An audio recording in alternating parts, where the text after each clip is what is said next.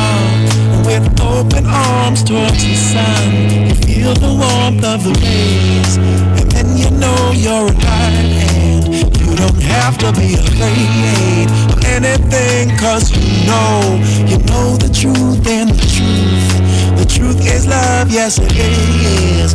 Wasn't what they said to you, or anything that you learn from a book or from the news. It's not like that, cause it's a thing. It is something that you do.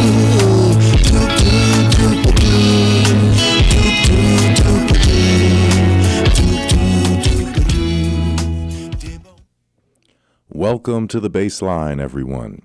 Dr. Andrew Zhivzhets is a brave man. He's an extremely knowledgeable man. His life story is a remarkable one. He's a military veteran. He was a frontline doctor in Brooklyn during the height of COVID. He came under fire for challenging dehumanizing medical mandates. He has also been an activist speaking out against puberty blockers and child mutilation under the guise of gender-affirming care. He is also living proof that the censorship regime on Twitter is still alive and well, as his account was recently shut down, losing 10,000 followers. Today we welcome to the Bassline the principled and highly courageous Dr. Andrew Zhivzhets. Welcome to the Bassline, Dr. Zhivzhets. How are you today? Hey, I'm doing well. How you doing? Oh, I'm doing well, man. Thank you so much for taking the time to join me today. Yeah, it's my pleasure. Excellent. Now, first of all, I have to say to everyone here, this is kind of an interesting interview in that I've gotten to know Dr. Zhivzhets just a little bit. We met on a Twitter space, and I was very impressed with his response, and I immediately invited him to be a guest on this program, and he followed up with me, and here we are doing that interview that we discussed, I don't know, a month or two ago. But I've had the pleasure of being in various Twitter spaces with Dr. Zhivzhets, and we sort of had each other's back. So, you know, we know each other a little bit. Unlike some of the guests who I've never spoken with at all, I've just invited them on the program. I've gotten a chance to talk with Dr. Zhivzhets, and I feel that he is a powerhouse, but sort of a little bit of an undiscovered powerhouse on the medical freedom scene. He hasn't promoted himself maybe as avidly as others. In looking for interviews to reference, there's not enough interviews, in my opinion, with Dr. Zhivzhets, considering all that he has to say.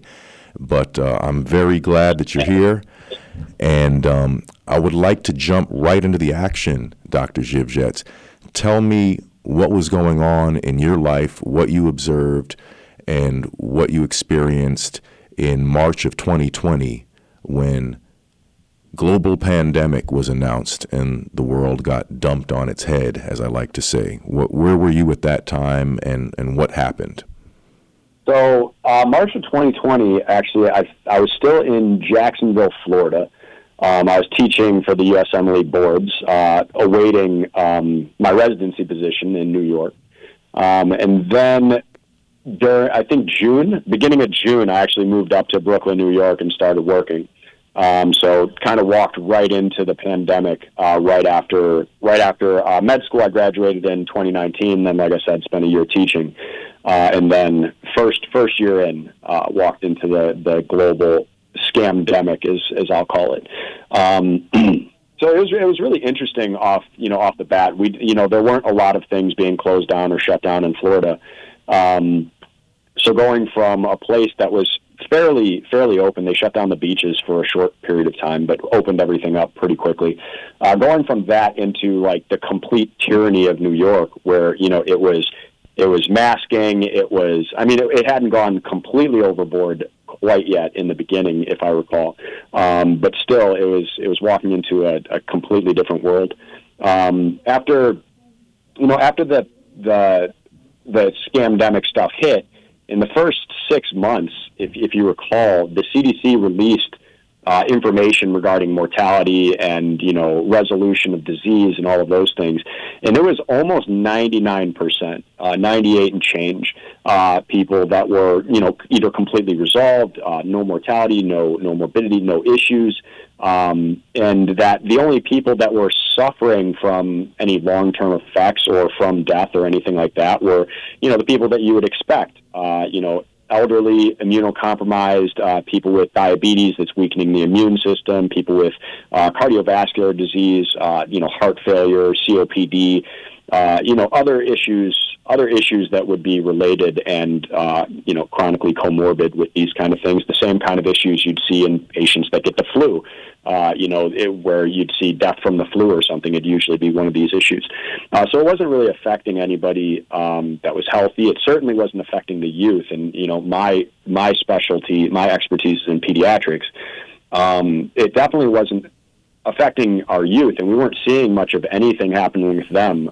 So it was really interesting from my perspective when they started pushing masking mandates on pediatrics, and then family mandates on only one parent's allowed to be with them, and then even the injections. Right.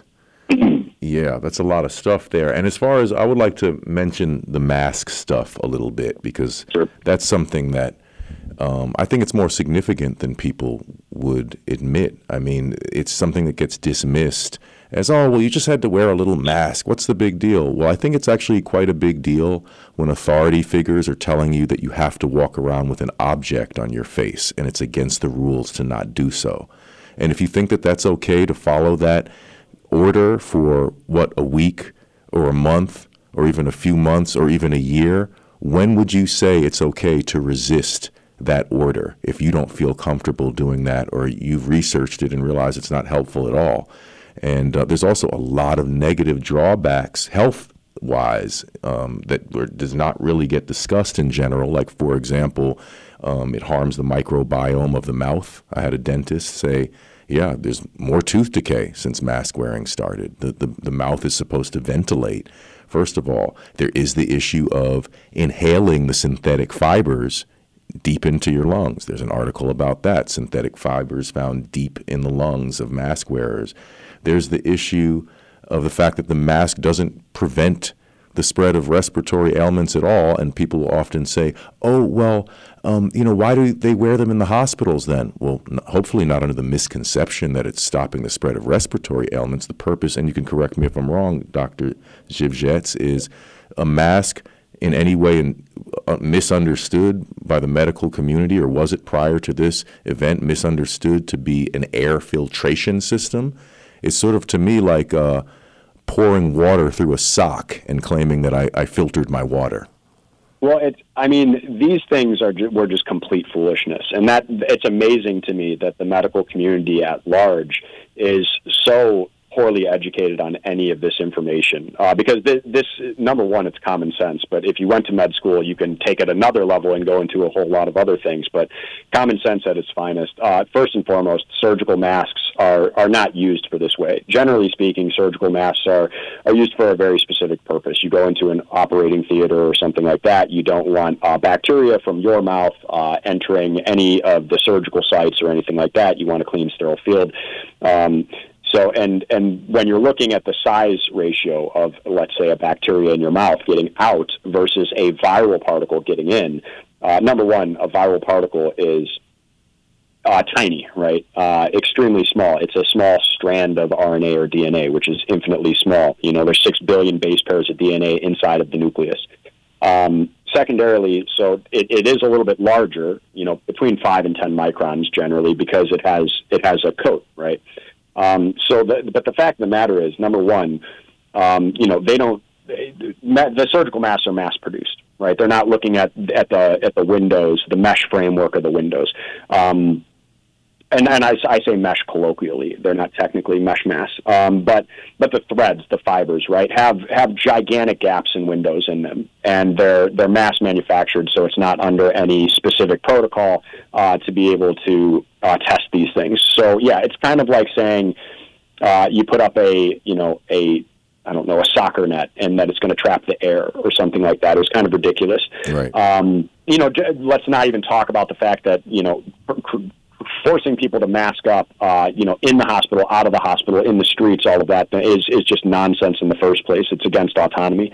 But it actually has a great deal of negative effects, especially for pediatrics. And when I'm looking at this, a lot of what I look at is from the lens of pediatrics, because that's our most vulnerable population, along with the elderly. Right.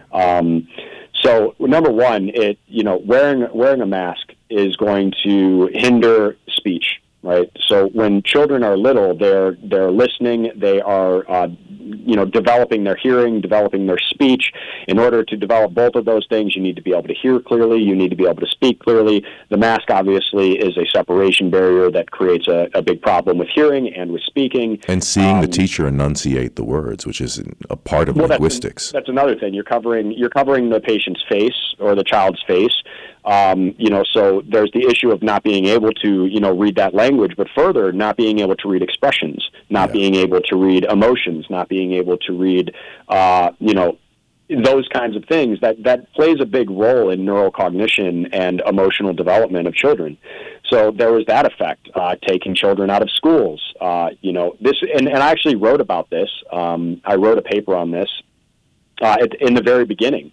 This is going to have negative effects on anxiety, on emotional development, on depression ratios, all of this kind of stuff. And as we've seen, lo and behold, no shock, this is the kind of stuff that we're talking about. Now, not to mention, wearing a mask creates kind of a baffling effect and limits the ability of the mucociliary escalator to clear out the air. Taking deep breaths, being able to breathe, is what allows you to wash that air through the mucociliary escalator system, through the IgA, through the cilia, to trap any bad particles so that they can be expelled from or expectorated from the body. So it deeply circumvents natural immune processes. Then there's the issue of, people taking their mask off, putting their mask on, putting it in their pocket, putting it on a bench, putting it on a desk. For anybody that hasn't worked in a research lab, it might have seemed appropriate, but it just looked completely foolish to anybody who understands anything about sterility in the first place. So all of this was behavior modification. Mm-hmm. It had nothing to do with the disease or with the respiratory illness. Right. Yeah, and I just think it's really important that we shouldn't be doing things at any point in an unquestioning manner. If we do things, if we're taking intentional actions, it should be based on something that's remotely intelligent and not something that's absurd and ridiculous. But I wanted to get into my personal history a little bit, which is something I actually don't like to do in general, which is it kind of annoys me.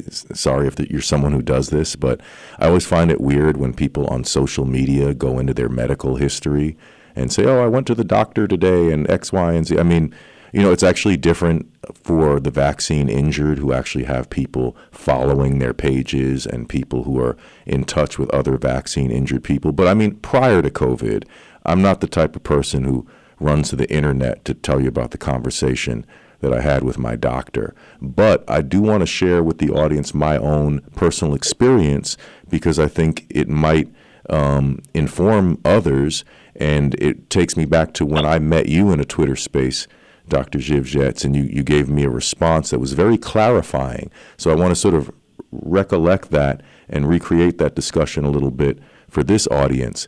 And basically the story goes like this. I went to a new doctor, and the doctor said, "Oh yeah, you're in good health, man. Everything seems to be okay, except I noticed in our blood test that you have a little bit of an anemia issue going on. You're slightly anemic. Now, I don't think it's anything to be too concerned about, but we want to look into that."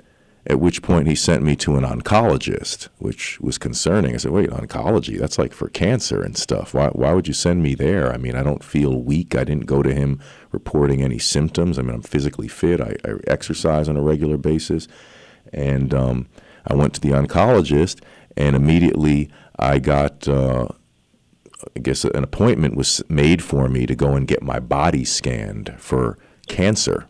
I was like, wow, that's pretty scary that they would even think they need to do that. And I drank this, what turns out to be some sort of radioactive liquid.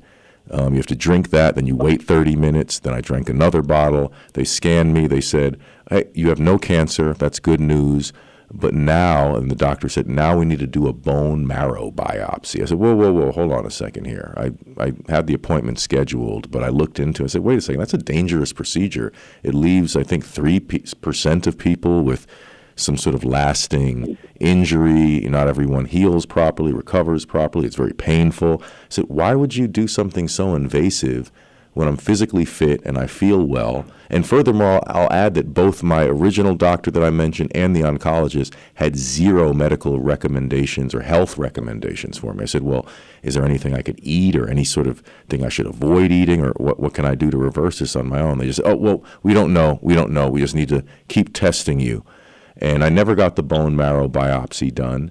And I explained this whole situation to you, if you recall, in that Twitter space where we met, and you gave me a very good explanation that made a whole heck of a lot of sense to me in terms of that was unnecessary what they did to me. Yeah, and how would you describe all of that? I would describe that as par for the course of medicine, because this is kind of what it's turned into these days.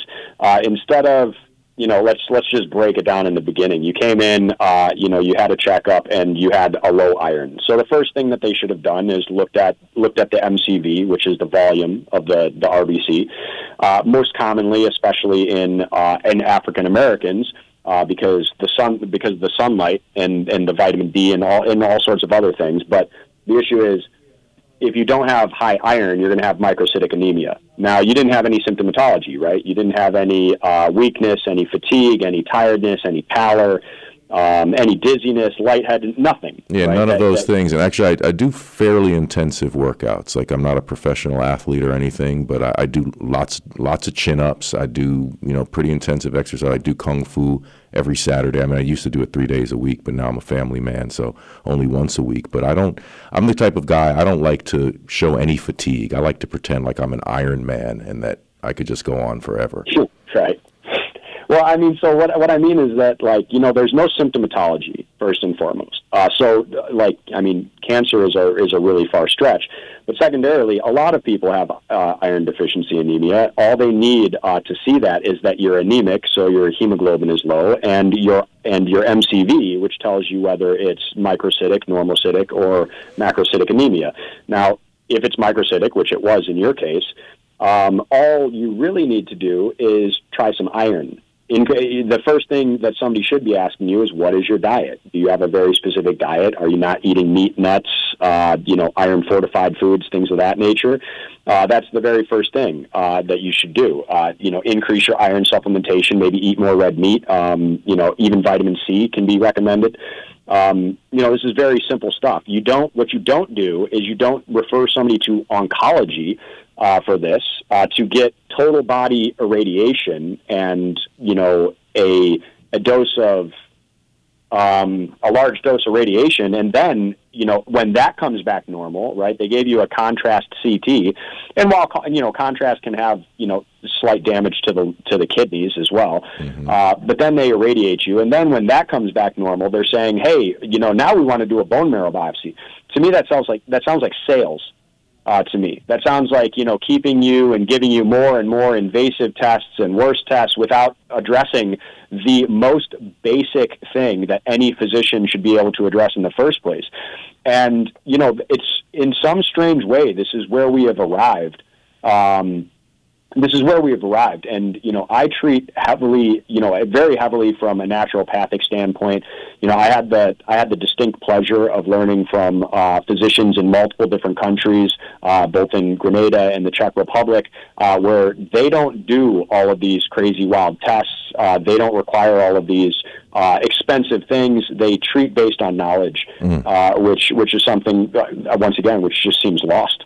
Yeah, and to round off the story, to let you know, I'm no longer anemic. That's been confirmed in a couple of blood tests, and it was actually my previous guest on the Bassline, my friend Anush Tertalian, who talked with us about Armenia a few weeks ago.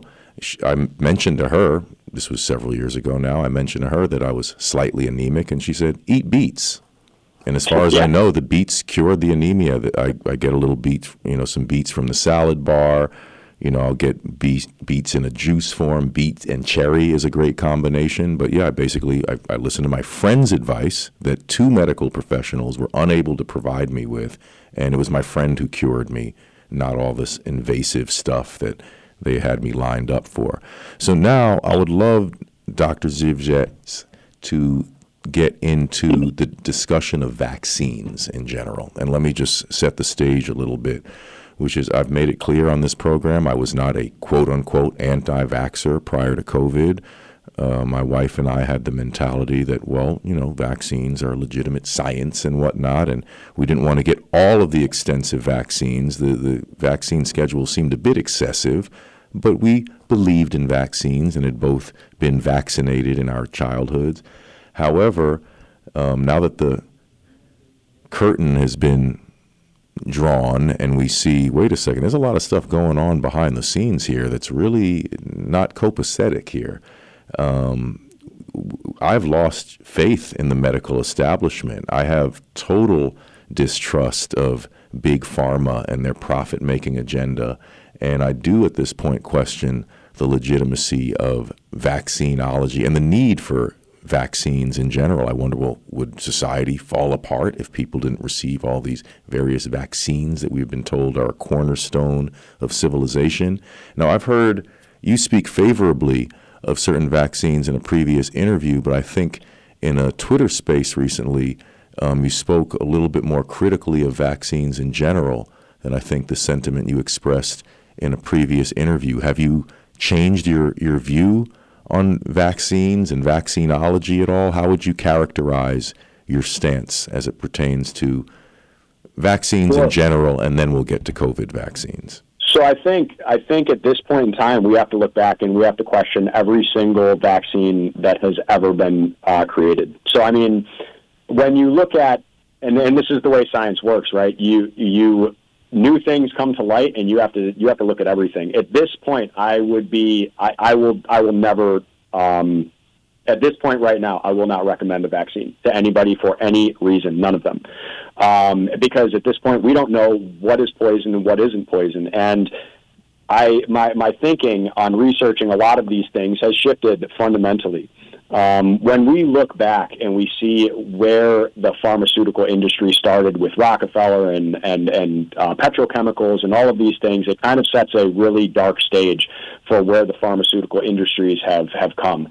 And I'll preface this by saying I already don't trust big pharma, right? When we look at, one of the most commonly prescribed medications, especially right when you walk into an emergency department for nearly anything with a fever, they're giving you Tylenol, right? Tylenol is number one, is the leading cause of accidental overdose death in the United States. And it's something we see overdose in a very large amount. We see a lot of liver damage from it. It has a lot of labels and warnings from it. And, the body naturally produces a fever, right? There's a reason. It upregulates your immune system. It upregulates your enzymatic processes. It downregulates and weakens the pathogen. Your body knows what it's doing, and anybody that works in emergency medicine knows that the body knows what it's doing. You're supposed to fight with it. So, obliterating a fever just maintains illness for a longer period of time in a patient, all while being a drug that actually causes a lot of damage in the body, especially with excessive use. And it is, one of the most widely used and easily accessible drugs in the United States, along with ibuprofen, which causes gastritis, and other NSAIDs that cause the like. So pharmaceuticals are already problematic. Statins, for example, right? Cholesterol is required for aldosterone to regulate your blood pressure. It's required for estrogen and testosterone to regulate libido and endocrinology. It's required for cortisol, which is probably in my opinion, the most important hormone in the body, the stress hormone. So cholesterol is required for all of these. Cholesterol is required for lipid rafts in every single cell in the entire body. Your liver naturally synthesizes cholesterol as LDL to travel and give to your entire body, and naturally retrieves cholesterol as HDL. This good and bad cholesterol thing is nonsense. And there are, thousands upon thousands of doctors that will easily agree on these topics. So pharmaceutical industries are already problematic. When we look at the vaccine, especially, during COVID, it opened the door for a lot more skepticism with these vaccines, because when you think basically about it, trying to prime your body for an illness that you may or may not see in the future someday, possibly, and a weak primer as well. that doesn't last for long and that is nowhere near as robust as natural immunity, the risks, in my opinion, outweigh any of the potential benefits. And you hear people talk about, oh, well, what about measles, or what about something like that? Once again, risk versus benefit ratio, I don't agree with it. And the fact that they try to push these so heavily, the herd immunity hypothesis and things like that, are deeply concerning to me. People in med school, doctors don't learn what's in vaccines. Doctors don't learn that aluminum is in vaccines and that it's been in vaccines for a long time as a preservative, and that we see aluminum deposits in the brains of Alzheimer's patients, that we've seen the skyrocketed increase in autism, since the 90s, when there was eight or nine vaccines on the schedule. Now there's between 70 and 90 doses of vaccine on the schedule before the age of 18. Just thinking about it from a common sense standpoint, how afraid of the actual world are we, where you have to get 70 to 90 doses of vaccination before the age of 18 just to prime you to be able to walk around and breathe the air and be able to interact with your natural environment? It's a fear-mongering tactic, and it makes billions of dollars. And if you follow the money and the science, I'm going to say that I don't agree with any of the vaccines at this point. Wow. Well, that's a powerful statement, and you really stated very clearly. Well, I want to, before we get into this topic that we have not ventured into on this program yet, I do want to mention that we would like to ask you for support of this program. You can support my Substack. Please become a subscriber. Subscribe for free. If you can be a paid subscriber, that's greatly appreciated. Go to jeremiahhosea.com, jeremiahhosea.com.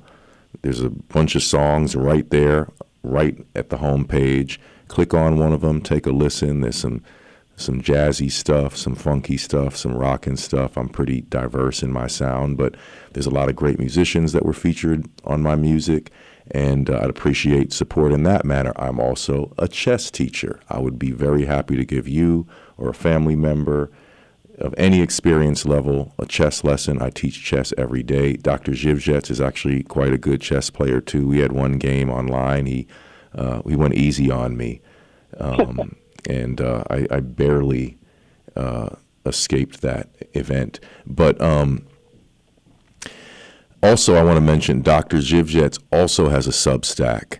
And go to substack.com. His name is spelled, check this out, Zywiec. So please seek out the Substack of Dr. Andrew Zhivjets. He surprised me actually in his poetic style. He wrote some really phenomenal stuff that almost it reads like prose, which I was very impressed by that, because I'm used to him as such a decisive technical thinker based on our other discussions. But his writing is insightful, it's poetic, and please go to his Substack. I actually have to tell you guys, I don't mean to badger you guys, because I love every one of you who have supported this program. Anyone who's listening right now, I appreciate it so deeply that you're taking the time to listen. But I would like the support to be a little bit more resounding. And I don't just mean in the form of monetary support. I mean, for example, if I take the time to interview like Dr. Kimberly Biss, for example, and she gave a really straightforward reply to all of my answers, very educational, very informative for any concerned citizen. I don't want that article just sitting there at 29 likes. Come on, guys, there's hundreds of people listening right now. Please jump in there and give me my 30th like, and maybe even share it manually, share it via text message and say, hey, look, this cat is doing some pretty good citizen journalism. Let's support him. Go like bomb his Substack. Go share it with others. I would love, as I've said on previous occasion, and sorry for, I don't mean to make a pun, but I would like to move the needle a little bit and just be noticeable in our ability to affect the medical freedom conversation in a meaningful way. But having said all of that, that was my promotional segment in the middle of this listener-sponsored program. Dr. Zhivjets, you have been courageous. You have taken some heat. You've been under fire for speaking out against what I believe is ludicrously mistitled gender-affirming care. How did you get into this struggle? I guess just, speaking the truth will get you pretty much banned from anything these days. Apparently, gender-affirming care is a big thing in New York, and it's a big thing in any liberal city, and let's just call it what it is. It's delusional disorder, a false fixed belief that is not consistent with anything in reality.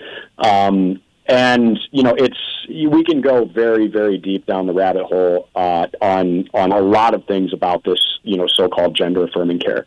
But at the end of the day, as a physician, they are trying to force this down everybody's throats, not only doctors, but the AAP and the larger bodies, because it is a money-making machine. And it's also engaging the youth in many, many ways. So, it's working in every way for the system to divide people. It's destroying families. It's dissolving the nuclear family unit. And at the end of the day, what it really is the pharmacological castration and surgical mutilation of children, which is absolutely appalling on every single level. Now, in New York, the majority of physicians are extremely liberal. Actually, across the board, most physicians tend to be more liberal than conservative, which has never been too much of a problem. But we're seeing why it's becoming a massive problem. I took Chloe Cole's story to leadership at one point and showed them, a 12-year-old girl who was put on puberty blockers and hormones that had a double mastectomy done at 15 years of age. And her story is not unique. There are many of them like this. It's just she was the first story I'd ever heard of this happening to. I completely was caught off guard. I didn't even realize this was a thing. And I brought it to my leadership, and one of the people in my leadership said, she got what she deserved. She's an activist. This is a pediatrician, mind you. This is a doctor in a position of leadership, which was absolutely appalling and disgusting on every single level. And I came to find out that all of my peers were like calling me a racist and a Nazi and a bigot and a transphobe, and they all. Let me ask you. I've heard you make that remark before. How does race tie into this? How do they just go and grab that one? Well, I think because once you go against them in any way, shape, or form, first and foremost, I went against everything with COVID, right? And just to backtrack a little bit, everybody in my entire hospital was hardcore pro-vaccine, especially the COVID vaccine. Mask up, let's bend over, essentially. Branch COVID. And I showed these people research. We actually had a patient, we had like a 6-month-old patient or 8-month-old that the only insult or thing in the past was the COVID vaccine that developed rapid supravalvular aortic stenosis to moderate regurg out of nowhere, which is unheard of. So I did an M&M lecture on it, proved that it was actually COVID. They didn't want to believe it. Showed research that, shows the directed evolution for purposes of viral enhancement, the zoonotic infections, the targeting of certain organ systems that they've done in research labs. This is all published research. It's open source. The graphene nanotech that creates a permeability at the blood-brain barrier that will, likely allow things in. The Creutzfeldt-Jakob disease, the prion-like disease that they're seeing even in the path reports of COVID vaccine patients and things like that. You could show them research and information until they're blue in the face and just talk to them normally about all of the mandates and how those defy patient autonomy. The fact that, they didn't have any adverse risk profiles, that they fast-tracked phase 1, phase 2, and phase 3 trials and didn't release all the data or adverse events. You can't get autonomy out of a patient if you can't explain adverse events and risks and alternatives to them when you're just forcing something on them. So, it was amazing. So I was already called crazy and tinfoil hat and stuff like that already. And then when I came out against when I heard about gender-affirming care happening, because I didn't even know this was a thing in med school. In med school you learn about gender dysphoria. It affects 0.01% of the population, give or take. It used to be called gender identity disorder, changed in the DSM in the 90s because of, they thought the nomenclature was too harsh. Usually affected young females, 5 to 7, that resolved with puberty. So that's what you learn about in med school. So you don't really think it's a thing that's happening. When I found out this was happening, and then I found out it was happening in pediatrics, I immediately, came out and just came against it. And all of them, once they throw one thing at you, oh, you're transphobic, then all the other things happen too. Oh, you're racist, you're transphobic, you're a bigot, you're a not, anything that they can say. Right, like it's like the Justin Trudeau comments about the unvaccinated. They're often racist and misogynist, and it's what does that have to do with me not wanting an unnecessary medical intervention? Like, what kind of weird nonsense is that? Interesting. It was really interesting. I told them, I tried to, appeal to the science of simple things. It's unfortunate having to explain the difference between a male and a female to doctors, right, who should probably know better. But I told them, look, let's say muscle strength, size, fat, right? Males have like 15 to 20% fat, females 25 to 30% fat. Men are on average taller, more bone density, more muscle mass. Men have a larger cranial vault. So in neurology, I did my master's in neuro. So, the brain of the average male is 10% larger by weight and volume. They took those comments and they said, well, you're misogynistic. You're calling women dumb. Right. And I'm like, well, no. I'm explaining the difference in the size of the brain. And you know what else? You're also a sexist if you think that the world's strongest man happens to be stronger than the world's strongest woman. Exactly. So it's just, they hurl these insults out like it's candy because they're not doctors. They're activists. And let's be honest, they are butchers and psychopaths and lunatics. Yeah. Anybody that carries out and perpetrates these things against children deserves to be in a prison cell or worse. And that's another thing that they really hate me for, because I don't mince my words and I don't twist them. Yeah. I believe that anybody who is pharmacologically castrating and surgically mutilating children belongs in a cell or in a box in the ground. Yeah. And I don't think that that's actually that's a really inflammatory thing to say, to be honest. Yeah, I mean, I have to tell you, and just, for clarification's sake, listen, everyone, I don't mean to offend everyone. I respect everybody's right to exist on the planet. I will defend every human being's right to be unharassed, unassaulted, and I'm very adamant about that. If somebody's a little different than you, don't ostracize that person. I don't believe in bullying. I believe in confronting bullies. I believe in everyone feeling safe, everyone feeling respected. That being said, especially as a father of 2 young children, there is an ideological campaign going on, and it's beyond concerning. It's beyond suspicious. It's beyond strange. Now, let me say what I mean. I was a chess coach for a summer camp.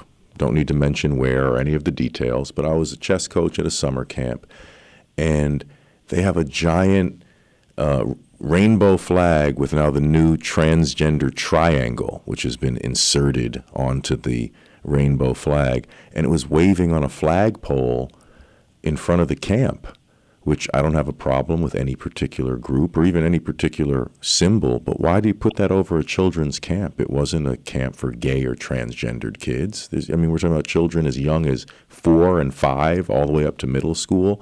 Why is that pervasive?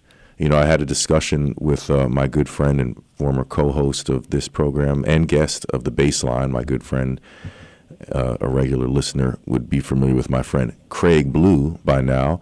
And we were talking about this years ago, and I was about to teach after school, as I did every day at that time, and he made a great point, which is, he said, look, it's not a matter of homophobic or anything like that. Please don't discuss heterosexual, homosexual, really anything sexual with my elementary school age child, because they don't know what sex is, and they're not supposed to. So it's always this knee-jerk thing to say, oh, you're transphobic, you're homophobic. No. I don't believe that content should be presented to elementary school children. I believe the focus should be literacy, mathematics. Once everyone's literate, right, they can form their own opinions. They can read avidly and delve into these subjects as well as they would like to. But what I'm saying is, when you go to a school, and this was right after I had my conversation with Craig Blue, I went to teach, as I did every day of the week at that time. You get to the school and I was, oh, wait a second. Yeah, they have this is before they inserted the triangle, the transgender triangle to add on to the rainbow. But this is just the rainbow flag, big rainbow flag at the entrance of the school pretty much. Right there are elevators, big rainbow flag. Go up to the 5th floor to pick up the kids from the cafeteria, rainbow flag on the 5th floor. Between the 5th floor and the 7th floor, teacher gets on the elevator, rainbow flag around the neck. Go upstairs, rainbow flag on the 7th floor. Go into the classroom, rainbow flag. What's the deal with that? Why is this so pervasive? And I noticed they don't have a picture of Martin Luther King Jr. anywhere. I didn't see a picture of Rosa Parks. I didn't see a picture of any number of people that you might want to recognize as historic social figures. So to me, there's clearly an agenda afoot, and I call it the disproportionate discussion of transgenderism as well, because, again, with all due respect to everyone's life and choices and whatnot, we have some really basic problems in our community. So why are certain things being discussed in such a disproportionate way when we need safer, cleaner playgrounds for our kids? We need safer neighborhoods. We need better public transportation. We need better access to food. There are large numbers of people in this country who live in what we call food deserts. They don't have access to clean food and clean water. Flint, Michigan, which got publicity for its water crisis, is actually only one of many, many cities all around this country that do not have reliably clean water sources for their citizens. So in light of all of that, how does this other stuff get discussed so disproportionately? I think it makes no sense, and I think it clearly leads to, again, a profit motive. So... And I just want to say quickly, if anyone wants to join us, because we haven't discussed this topic before, and I'd love to hear someone's opinion, if they could keep it organized and concise, of course, you can reach us at 888-874-4888. 888-874-4888. If you'd like to talk to Dr. Andrew Zhivjets, please give us a call. But what are your comments about what I was just saying, Dr. Zhivjets? So I think that anybody that hasn't, kind of pulled the veil away from their eyes needs to really take a deep look at all of these things. Obviously, the government is not concerned with any of those issues. They're still concerned with the divide and conquer. This was a power grab. People look at me like I have three heads when I tell them World War III started in 2019, and the war is going to be over before people even realize that it happened. Because, we've known for a very long time that the next war wouldn't be nuclear, that it would be biochemical. We've used biochemical weapons we've used them since the 1920s, right, since World War I. Biological weapons have been used in ancient history forever. They used to throw the carcass of rotting animals into cities and things like that because it is it's a biological weapon technically that will spread virus and disease. We've used sarin gas. We've used multiple things. I believe that MERS was biochemical in nature, which I think that the furthered study, they've been studying the COVID stuff since the 1960s. The patents for COVID, there's patents for the vaccines, and since I think 2014, even back into the 90s. There's a paper trail 10 miles long that this was a biochemical weapon, and we knew that the next time a war was perpetrated for any reason, the power grab, land, anything like that, it would have been biochemical in nature, or it would be a war of communication and a war of knowledge and propaganda. We knew that it wouldn't be, generally speaking, nuclear. Right, we've kind of known that for a long time. So that's one of the first things I'll start with is that I believe that we are a nation at war. And if not, look around you in the world. The whole world is literally at war right now in all sorts of locations. But when you look back at history, you can look at Mao in communist China erased genders. Right, he erased genders because it is easier to control a society that has nothing to fight for. What you want to take away from somebody will be the nuclear family unit. If you could take their loved ones and their children away from them, if you can get them to give up those things to the government, then they will give up anything, because they don't truly have anything deep and necessary to fight for, especially if you give them food, entertainment, and things of that nature, beer, bread, and gladiators, right? Which now would be beer, bread, and football, or Taylor Swift, or something like that. You're talking about Rome, right? This is what happened to Rome, and look what happened to Rome in the days of its crumbling. Look what happened to the moral decay, which is the first thing that signals the complete collapse of a society and an empire. If you look at the radical 70s, right, the sexual revolution and the drug revolution and freedom, this is when a lot of the more extreme liberals got placed into positions of power in the institutions in our schools. A lot of the Nazis from World War II got placed into our institutions of science and NASA and medicine. So it's not shocking that these things are all trickling down at this point. And, people will say it's conspiracy, but you can look at the crack epidemic, which was placed into minority populations to remove men from the homes. You can look at the HIV, epidemic. You can look at all of these things and see how it's always perpetrated to demonize and villainize men, remove them from the home, promote radical feminism, pornography, freedom of sex, freedom of drugs, freedom of all of these things, freedom of abortion, which has killed more African-American children in New York than have been born in the last 50 years. Wow. And Margaret Sanger was the founder of that. And by the way, Margaret Sanger was canceled by Planned Parenthood.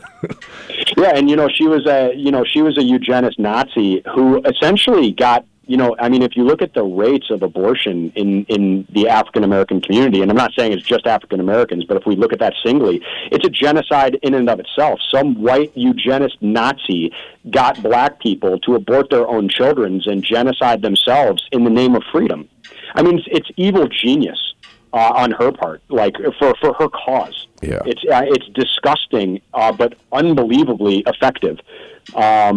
And this is what we're seeing. Like, this is where we've come as a society. And like you said, nobody's worried about, reading and writing. And we're seeing the moral decay of our society. And, I'm connecting a lot of dots here. I apologize for anyone. No, I'm following you. I think it's very cogent what you're saying. Yeah, so I mean, there's so much to it. I'm actually like putting together a series of books on all of these topics to try and connect all the dots. But I mean, we could go back 2,000 years. We can go back to the days of Rome. There is nothing new under the sun. Empires exist the way they exist for power. We see this kind of collective power and how, slavery is implemented. And it's not, nobody's walking around in chains anymore. However, the chains are invisible. The hardest person to convince that they're a slave is a slave who doesn't believe it. And we've all become slaves to consumerism. We've all become slaves to a very fat and fed society. And it's gone downhill very quickly, and we're seeing all of these things converge at once. We're watching the medical system collapse under its own weight because they are trying to indoctrinate things that go against every grain of nature, that go against every grain of common sense. We're seeing it happen in our government, where you look at these politicians and listen to them speak, and it seems like they live on a different planet. They're so out of touch. Yeah. So I mean, I do believe we're watching the crumbling. Of our society in this moment. I wish I could disagree. We have Brenda from New Jersey on the line. Brenda, can you hear me? Yes, good afternoon, Jeremiah. I just want to preface this by saying it's delightful to hear you on the air. You're definitely an asset to PRN radio. Well, I appreciate that greatly. Thank you. Yes, I've been thinking about this a long time since I've heard you previously on other shows. But as a grandmother, I'm very concerned about my grandchildren, and I know that they're forced to get certain vaccines. Is there certain anything that you can take to counteract this mercury and all the other slugs that's put into the vaccines? And how do you find what venue would you be able to find a good holistic pediatrician? Two good questions. Any recommendations there, Dr. Zhivjets? Yeah, it was a little bit broken up, but I'll do my best. Well, I can't hear you very well all of a sudden. I don't know why. Your voice is extremely low in my headphones all of a sudden. Can you hear me now? I can hear you, but just sounds very far away. Can you hear Brenda? Can you hear Dr. Zivjets? Yes, I hear both of you well. Oh, really? Okay. For some reason, I don't hear Dr. Zivjets well. But yeah, Dr. Zivjets, if you can hear me. What's his last name? Is he available to see patients? Yeah. Yes, I am. Okay, very good. So we're going to get that information across. But yeah, what Brenda was saying, Dr. Zivjets, is, for one thing, is there any way to detox from the mercury and the other adjuvants that we receive in our childhood vaccines? You know, can she help her grandchildren with a detox protocol? And question number 2 is, how do we go about securing a holistic pediatrician for our families? Sure. So now I hear you well, so good. We're back in business. Go ahead. Detoxing the older things. I am not familiar with how to detox off of them, but that is something that I will definitely look into. You know, for the COVID things, I would look to, maybe McCullough, Dr. Peter McCullough, or somebody like that. I know that they're using nattokinase, EDTA chelation therapy, I think curcumin, a couple of different things. So there's a couple different places to go that, like I said, I look up Dr. Peter McCullough. I would look up FLCCC, which is like Frontline Doctors. They have some ways to detox. As far as a naturopathic pediatrician, you are more than welcome to get in touch with me. I can either see you over via telehealth or in person if I am available in your region.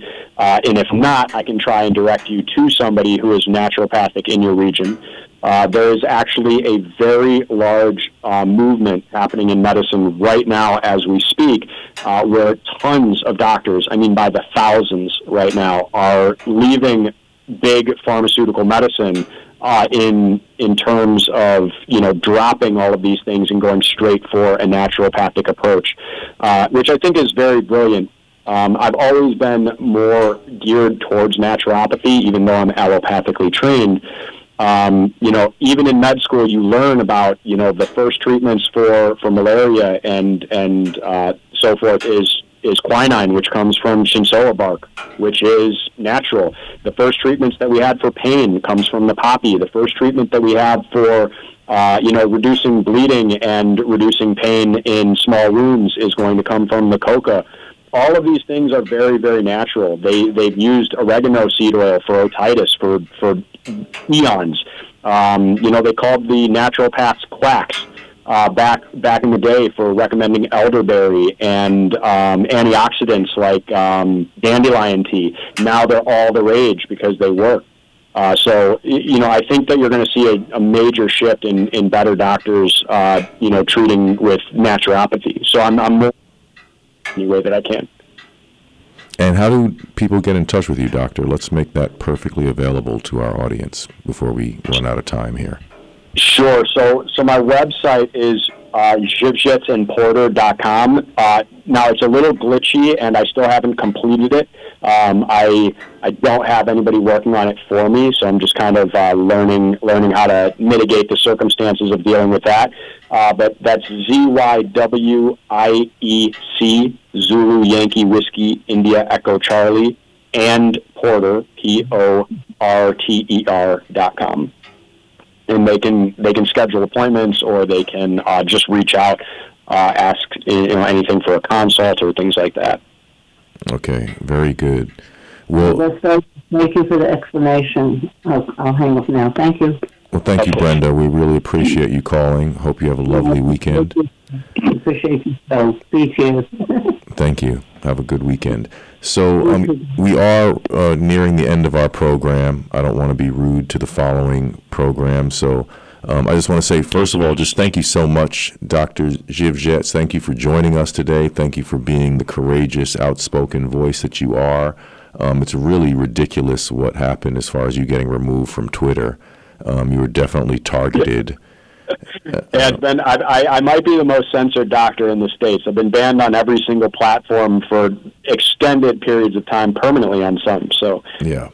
And I would really like to do another interview coming up, because there's going to be a series of interviews where I'm not going to have the access to the studio that I enjoy on most Fridays. I'll be away at certain times, so I'm going to have to do some pre-recorded shows, and I'd love to get together with you again and just give you an opportunity to tell your life story, which I find to be a remarkable one. Yeah, absolutely. I'm happy to come on anytime, Jeremiah. Well, I appreciate that so much, Dr. Zivjets. And for all of you folks out there, thank you so much for your continued support of this program. We are making progress. People are hearing the discussions that we feature on this show. And I ask you, again, support the program in any way that you possibly can, whether it's buying a song, subscribing to my Substack, literally taking the time to share manually the links to the archives of our show. Go to podbean.com. The show is The Bassline, and that's Bassline, because, of course, I'm a bass player, so I don't mean the other spelling of bassline. I mean a bass line, like the funky bass line in your song. But everyone have a wonderful weekend. And Dr. Zivjets, one last time, how can people get in touch with you really quickly? Because we have 1 minute to go, and I want to make it perfectly clear for anyone who wants to reach you for your services. How do they do so? Sure, that's www.zivjetsandporter.com, all words, ZYWIEC, and Porter, PORTER.com. Exactly. So thank you, everyone, for tuning into The Bassline. Thank you again, Dr. Zivjets. We have the amazing Ivor Cummins next week, which, if you don't know about Ivor Cummins, we have to fix that right away. He was a real hero during the craziness of the plandemic, scamdemic. So Ivor Cummins is a real treat. Next Friday, we have Steph Zamorano, Jimmy Dore's wife, joining us the following week. So we got some great guests lined up. Stay tuned, and thank you all. I wish you all a very pleasant and inspiring weekend. Peace. Tune in every Friday at 1 p.m.